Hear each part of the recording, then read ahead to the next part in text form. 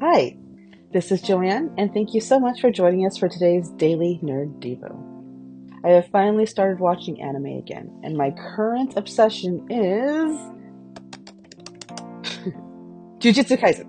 If you have not started watching yet, I would highly recommend, but also please know that there is emotional damage coming, because nobody warned me, and that hurts. But it's so good, and I think you should watch it. This episode might be slightly spoilery, but not really if you start from season 1. And so if you're trying to avoid all spoilers, please do come back to this episode once you have watched Jujutsu Kaisen. But if you don't mind or don't care, then please continue listening. At the beginning of season 2, the first 5 episodes specifically, we see 2 of our main characters, Gojo and Geto, back in high school, and they are on an opposite mission of a new character named Toji, who is not a great guy. He's not a great guy. Everybody seems to love him, but he's not a great guy. You see in these 5 episodes how each character's kind of way of thinking, how they conduct themselves, and in one of the, I think it was episode 4 or 5, Toji and Geto actually go head to head and they end up in a fight, and Toji ends up projecting and speaking a lot of negativity and a lot of really harmful types of rhetoric at Geto. At that moment, Geto is more in the fight. He's not really considering too much what Toji is saying. But further down the line, after the fight and after everything has settled, Toji starts having a lot of inner turmoil, and he starts having a lot of thoughts that, in my opinion, are kind of fed by this negativity that he received from Toji during this fight. Toji has a very negative opinion of humanity, of Jujutsu sorcerers, which is what Geto is. He just has a lot of negative feelings. And again, Geto, having received this, along with the inner turmoil that he doesn't share with any of his close friends or his teachers, it really ends up changing the trajectory of his life. On the other hand, in the present day of the show, we have our main character, Yuji Itadori, meeting another character named Todo. And at first you kind of have the feeling that Yuji and Todo are just going to be like rivals. They're going to be just fighting each other all the time. But what you end up having is Todo being an encouragement. He encourages Yuji, step up, do better, don't give up, don't give in. We can do this. Let's fight together. Let's stand together. We can do this. We are brothers. Let's fight together. You can do better. You get the picture.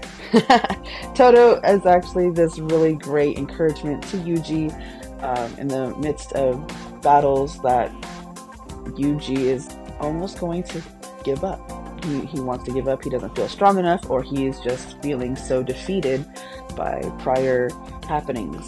And Todo comes in and he really just encourages Yuji to keep fighting, keep on keeping on. Both of these sets of character interactions remind me of Ephesians 4:29, which in the NIV reads, "Let no unwholesome talk come out of your mouth, but only what is helpful for building others up according to their needs, that it may benefit those who listen." And in the King James, it starts, "Let no corrupt communication proceed out of your mouth." With Toji and Geto, I really feel like that is just corrupt communication. It's not just unwholesome talk, it was corrupt communication, because it ended up corrupting Geto and his way of thinking and his way of going through life. Whereas we have Todo, who is giving wholesome talk. He is building others up according to what they needed at that time. We see that with how he communicates with Yuji. He sees that Yuji needs encouragement. He needs to be pushed forward. He needs to be told that he's not alone. And that, in the end, benefits not only Yuji and not only Todo, but everybody else on their team. And that just reminds me that I have to remember that the words that are coming out of my mouth need to be wholesome. They need to be edifying or able to build others up. They need to be positive. Not words that will corrupt how people see my God. Not corrupting how people see what a relationship with Jesus would look like. Not communication that would corrupt how people see how Christians think of others, think of our community, think of the world. My words need to be building others up. I need to also be taking the time to finding out what their needs are so that I can hopefully provide a counter to any corrupt communication they are receiving, or at the very least, just let them know they are not alone. They do not have to stand alone. We can stand together. We can build each other up. And that's all for today's Daily Nerd Diva. Thank you so much for listening. If you would like to hear more godly, nerdy goodness, I would highly recommend that you will continue to catch the Daily Nerd Diva wherever you catch your podcast. You could also join us on the Nerd of God Squad Facebook group, and there you would also find information for Discord groups for more fellowship opportunities.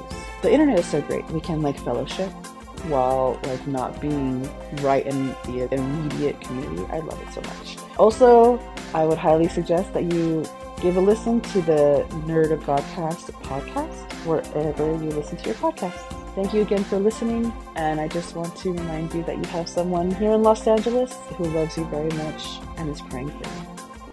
Thank you so much. Until next time.